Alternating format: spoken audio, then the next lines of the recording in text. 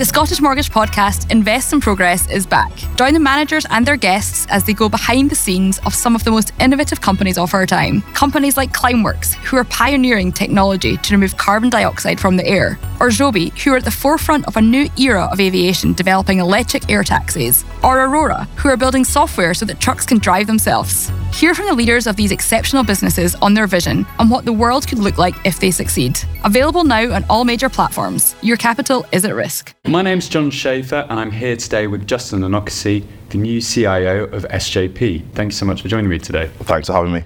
So Justin, how are your first 100 days as the new SJP CIO? I know it's not quite 100 working days, but it's over 100 calendar days. Maybe you could tell me about some highlights and maybe some challenges. You're right, it's 100 working days on the 2nd of March.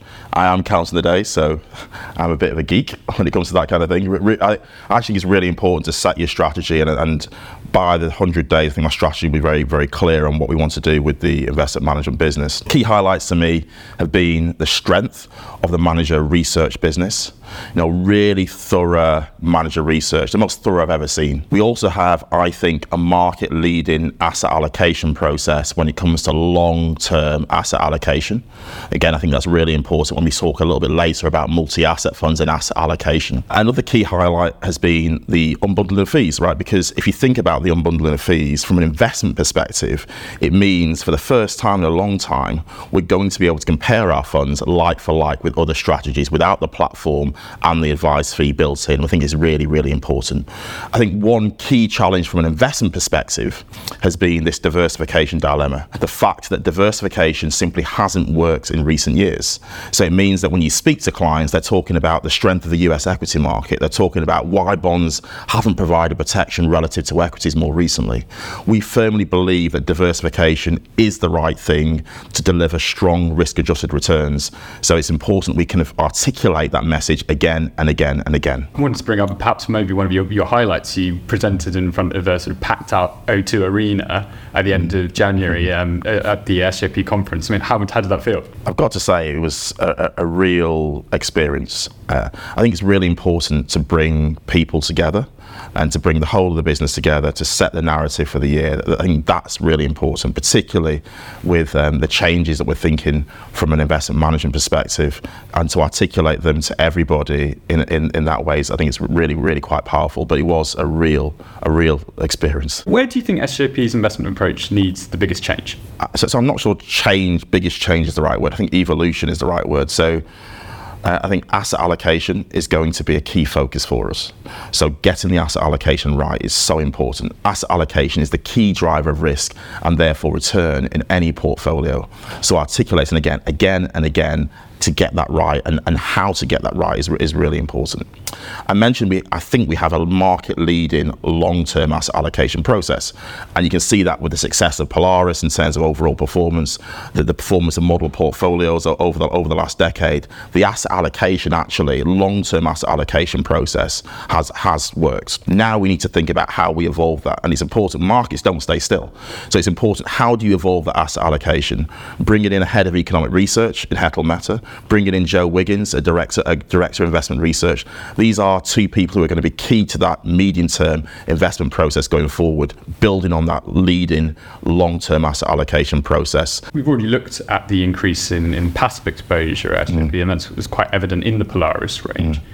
What's the rationale for that increase? If you think about over time, on our IMA, so investment management approach, or our platform, you have seen a greater amount of lower cost strategies over time. Within Polaris, we have between 18 and 25% in index strategies. We're always looking at the right blend between active and index, and also, to provide liquidity and a buffer around the active, concentrated active managers that we have within Polaris. I think it's really important to add index strategies and also think about what that blend actually is. How far could we see passive coming in Polaris? You say between 18 and 25%. Could that be driven much higher, or do you like to keep it around that area? I think the important thing is that you have to be driven by where you are in the market. You have to be driven by the valuations of almost the active managers versus the index strategies. So we're constantly looking at that blend and constantly looking to evolve that proposition over time. You've had some analysts sort of suggesting that if SJP's passive allocation was around sort of the 80% mark, you'd get some pretty significant cost cutting out. And I mean, do you think that could ever happen? If I look at the IMA, that platform, I do think you are going to see more strategies over time outside of purely concentrated active. I think one thing is really important is this argument of active versus passive is a bit counterproductive. It's too binary. And actually, I think there's an almost an active index continuum in a way, where at one end, if you look at long only space, you've got concentrated active, at the other end you've got market cap passive, and in between that you've got things like fundamentally weighted indices, you've got thematic indices, you might have sector strategies. So I think it's really important to identify that active, passive or active index continuum and decide where you want to be. And within a multi-asset fund, then look at how you blend those within each asset class. Really important. How are you approaching US equities in particular? You previously sort of issued concerns about concentration risk, especially in the Magnificent Seven. Looking at the Polaris range, a lot of the exposure to the US is passive at the moment. Yeah. No, it's a really good observation. When you look at the Polaris range, the main way we access our equity exposure is via global equity strategies. So we have global value, we have global growth, we have global quality, and we have international kind of, well, it's like an index strategy in a way. And we combine those together. Then we look at, okay, where do we want to be relative to global market cap? And actually, we are significantly, if you just look at those strategies, we're significantly underweight the US. So we add in that US index in almost just to get, from a risk management perspective. Right. So to get closer to the overall index, so to manage risk relative to that kind of concentration risk that you mentioned. But you're right, concentration risk is still a massive issue.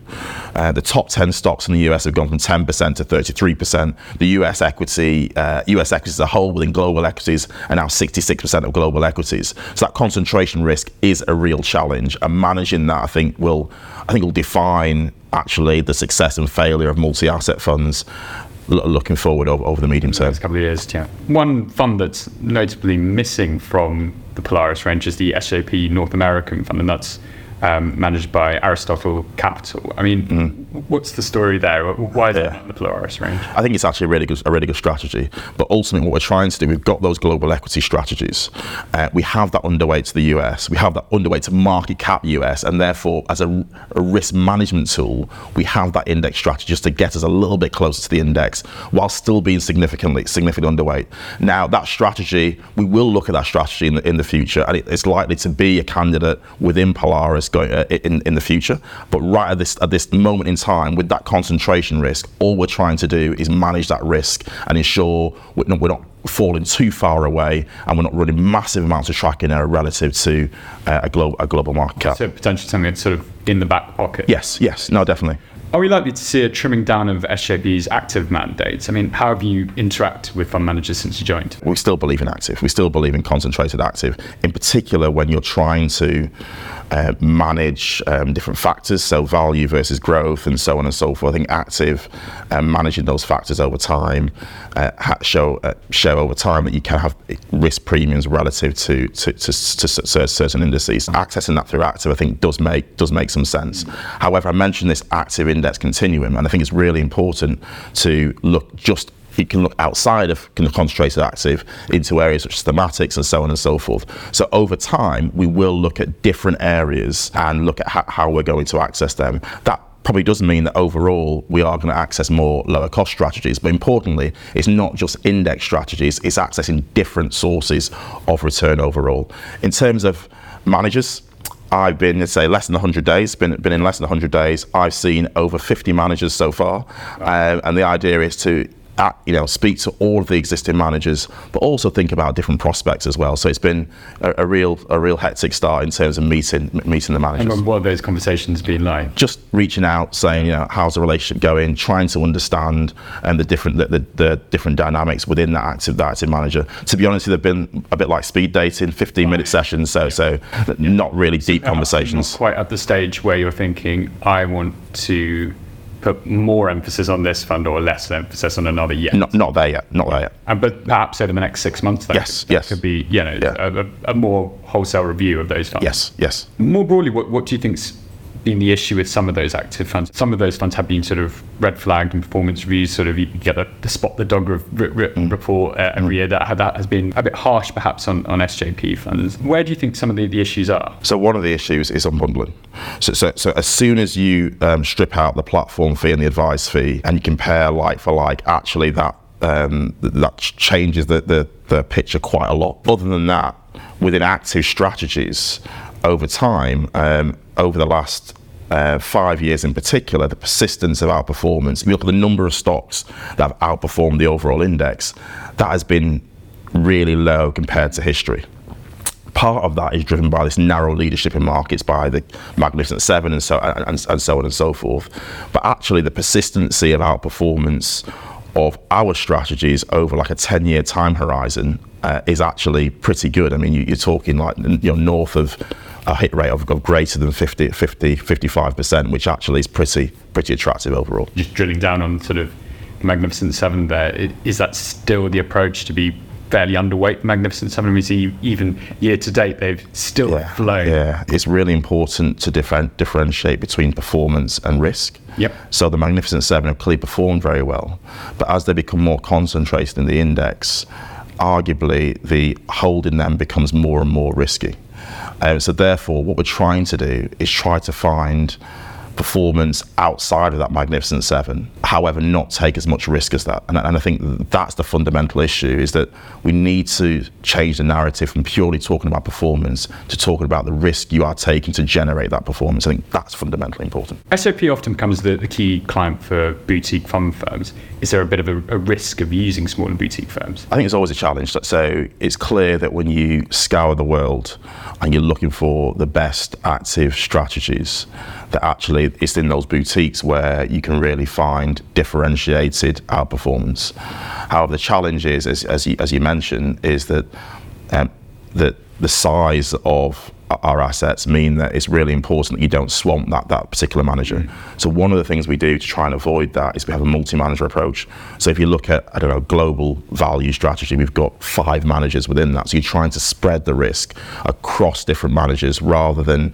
simply put your assets all in one manager. I think that fundamentally is quite important to kind of spread that risk overall. Does that restrict you still in some markets, maybe things like UK small cap, for example, even if you are spread across 5 managers, they might be investing in similar stocks? So then you have the allocation decision. So within a Polaris, for example, we will allocate to that overall UK equity pot, and part of the rationale for investing in that pot or in the model portfolios, part of the rationale to invest in that pot will be to size it appropriately and not to flood the managers in order to deliver the best medium-term risk-return outcome. Could we look at the strategy in terms of growth of the Polaris range? So already sort of grown in assets quite significantly. Could we expect to see most advisors using the Polaris range? The strategy for Polaris is get that asset allocation right.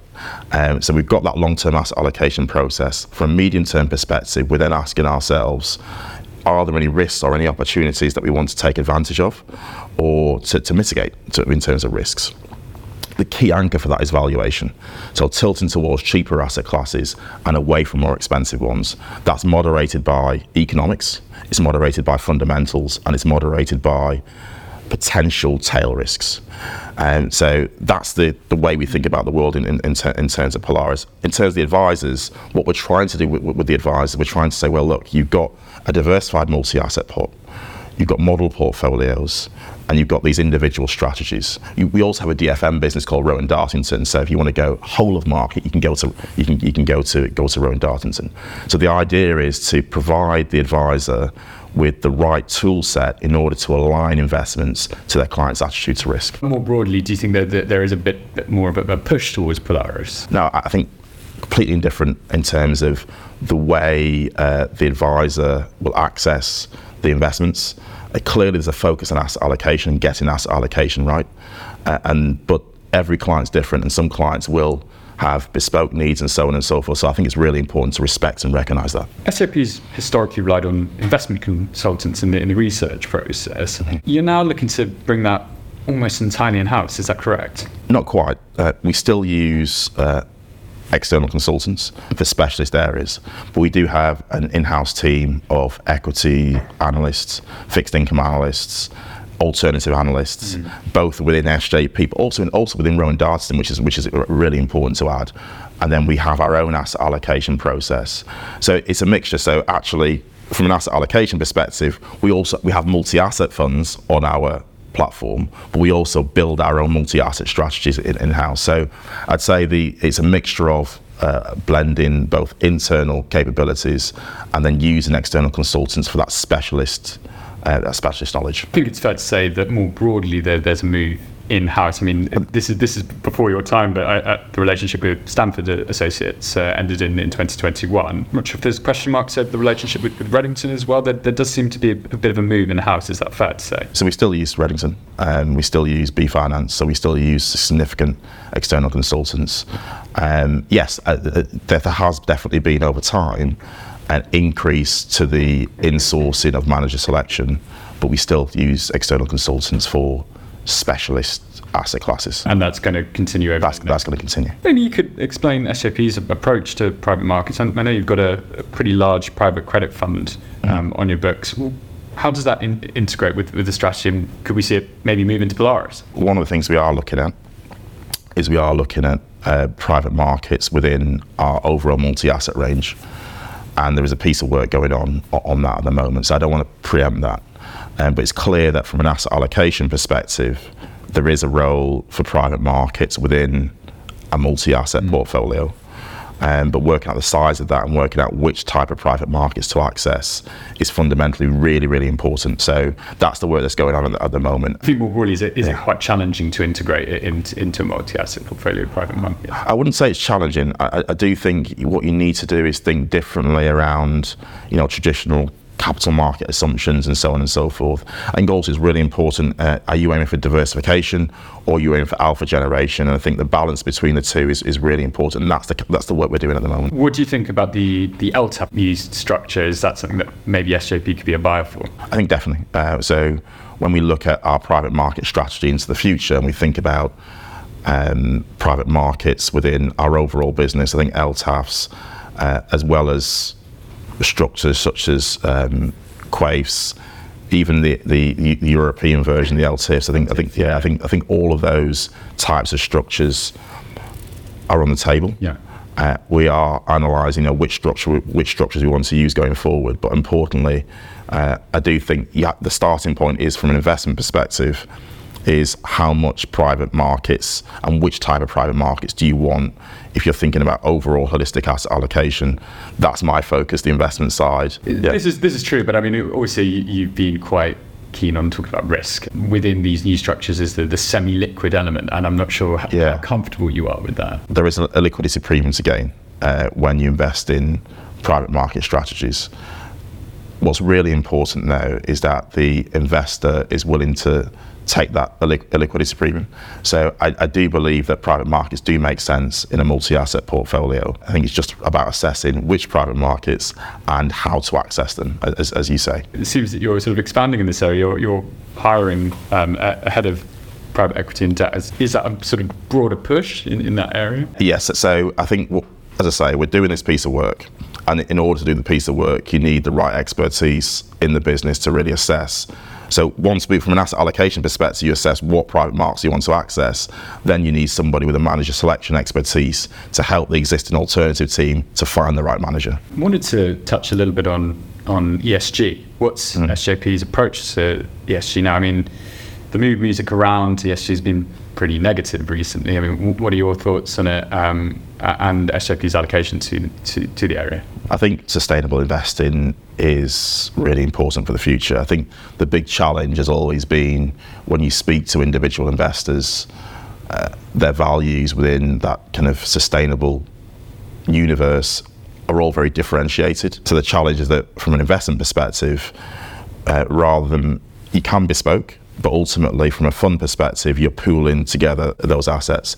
I do think SDR and the regulation on that now is a lot clearer.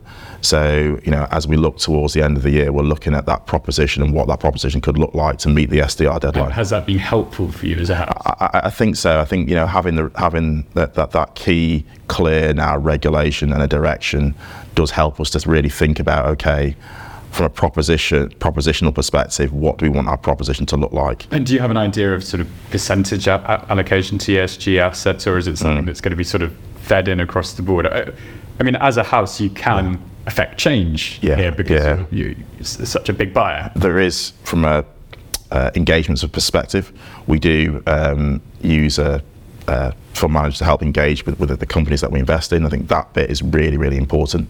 As a £160 billion wealth manager, you're right, we do have a responsibility to engage with companies the right way. From a sustainable investment perspective, given the regulations that just dropped at the start of the year, I think there's a lot of work that we need to do to get the proposition in order to think about what our strategy is going to be going forward. Well, Justin, thanks so much for joining me today.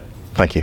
The Scottish Mortgage podcast Invest in Progress is back. Join the managers and their guests as they go behind the scenes of some of the most innovative companies of our time. Companies like Climeworks, who are pioneering technology to remove carbon dioxide from the air, or Joby, who are at the forefront of a new era of aviation developing electric air taxis, or Aurora, who are building software so that trucks can drive themselves. Hear from the leaders of these exceptional businesses on their vision and what the world could look like if they succeed. Available now on all major platforms. Your capital is at risk.